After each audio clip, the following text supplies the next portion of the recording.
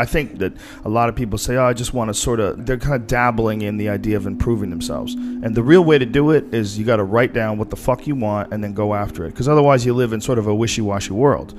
You know, if you decide I'm going to get down to bang, I'm going to do this, I'm going to run a marathon in less than 5 hours, I'm going to, you know, whatever the fuck it is, you got to write that shit down and go for it. What I tell people is the best advice I've ever heard is that live your life like you're the hero in your movie. And right now is when the fucking movie starts and your life is a shitbag disaster, like every fucking Arnold Schwarzenegger movie where he wakes up and makes a blender full of pizza and ice cream. Those guys where they're like on the brink, they put the gun in their mouth and they put it down because they see a photo of their daughter.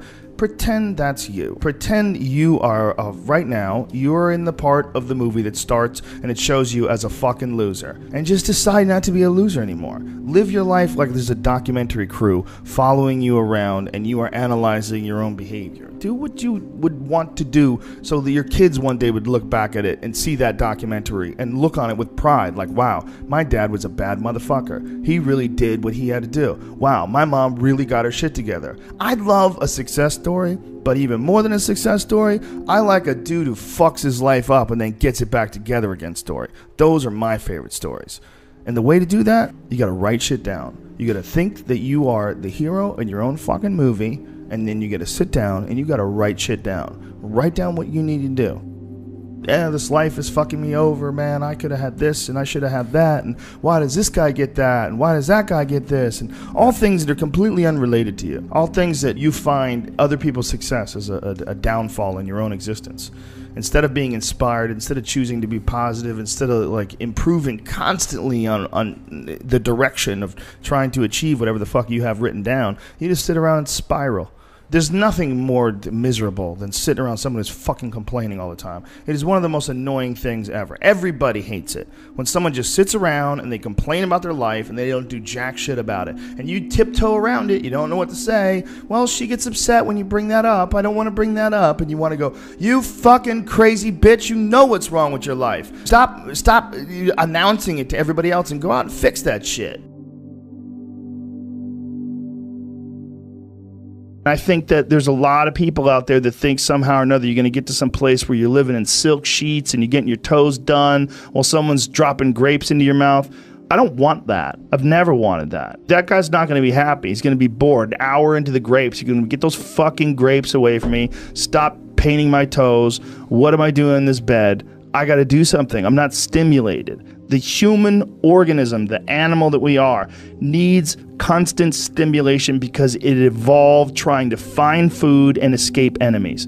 And find shelter, escape nature, escape the elements, try to survive. And this is the great joy that you have in taking care of your children, that you can protect your children from the elements and the enemies and feed them. And it's also the great sadness that you see in losers.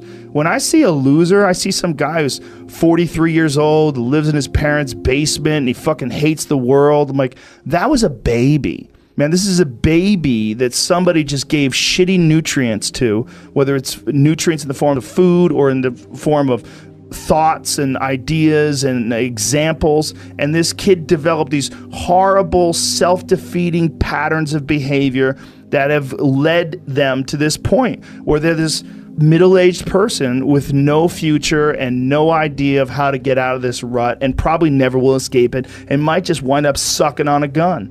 This is the world that we live in today. And I think part of that world is because we have been fed this line of horseshit that you're supposed to seek comfort. And I don't think you are. I think you're supposed to seek lessons and you're supposed to seek difficult tasks and accomplishments. And through those things and through doing things that are hard to do, even if it's just a fucking 90-minute hot yoga class. I do a 90-minute yoga class. Those last 20 minutes, I do not want to be there, man. And I definitely don't want to give 100%. And I can cheat.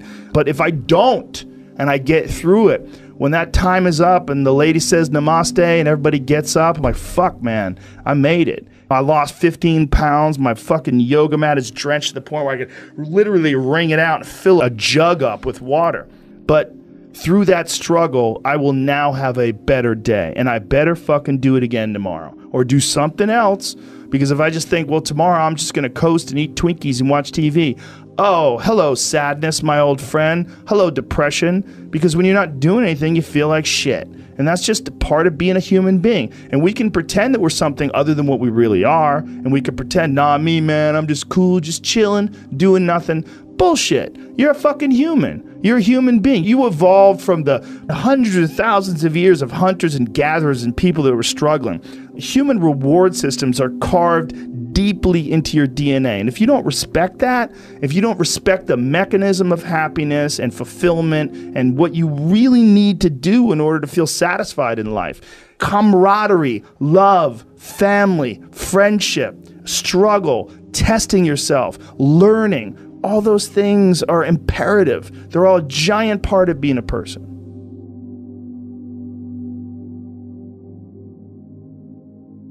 I think the one thing that discipline definitely does help you with is it helps you get things done.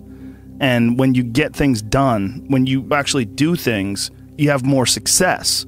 And sometimes a big part of success is just not being fucking lazy and just doing it. That's like 90% of it is just showing up. Get there and start working. Like, you're not going to feel perfect every day. If I only worked out when I felt good, I'd be a fat fuck. There's a lot of days I don't want to do it. It's pretty much the same with everybody that actually gets good at something. There's got to be those days you push through. And they're probably going to be more numerous than the days you don't. And so the benefit of discipline in my eyes has always been that through discipline, I get things done. I always say that I'm like the most lazy, disciplined person I know because I don't want to do it, but I always do. There's a great book on it. Stephen Pressfield wrote a book called The War of Art. And Pressfield was essentially like a ne'er-do-well till he was like 40 years old. He was kind of a fuck-up. A lot of artists in comics, I bet musicians as well, but writers for sure, one of the big problems is sitting down and doing the work. And Pressfield talks about that in the most concise and beautiful way. And he labels it like an enemy. He calls it resistance, you know, and that you have to sit down, you have to overcome resistance, and that the pro goes to work. And it doesn't matter if you're sick, it doesn't matter if you have kids, it doesn't matter what, you're a pro and you go to work. And that just, it puts it in your head that this is what I do. This is what, and you have pride in that. And then when you are in front of that keyboard and you look down at the count, it says, I put 1,000 words in. You're doing the work. Out of that work, gems blossom. But you might have a day where you just write nothing but dog shit. So what? Show up again tomorrow. And tomorrow out of that dog shit, a flower will emerge.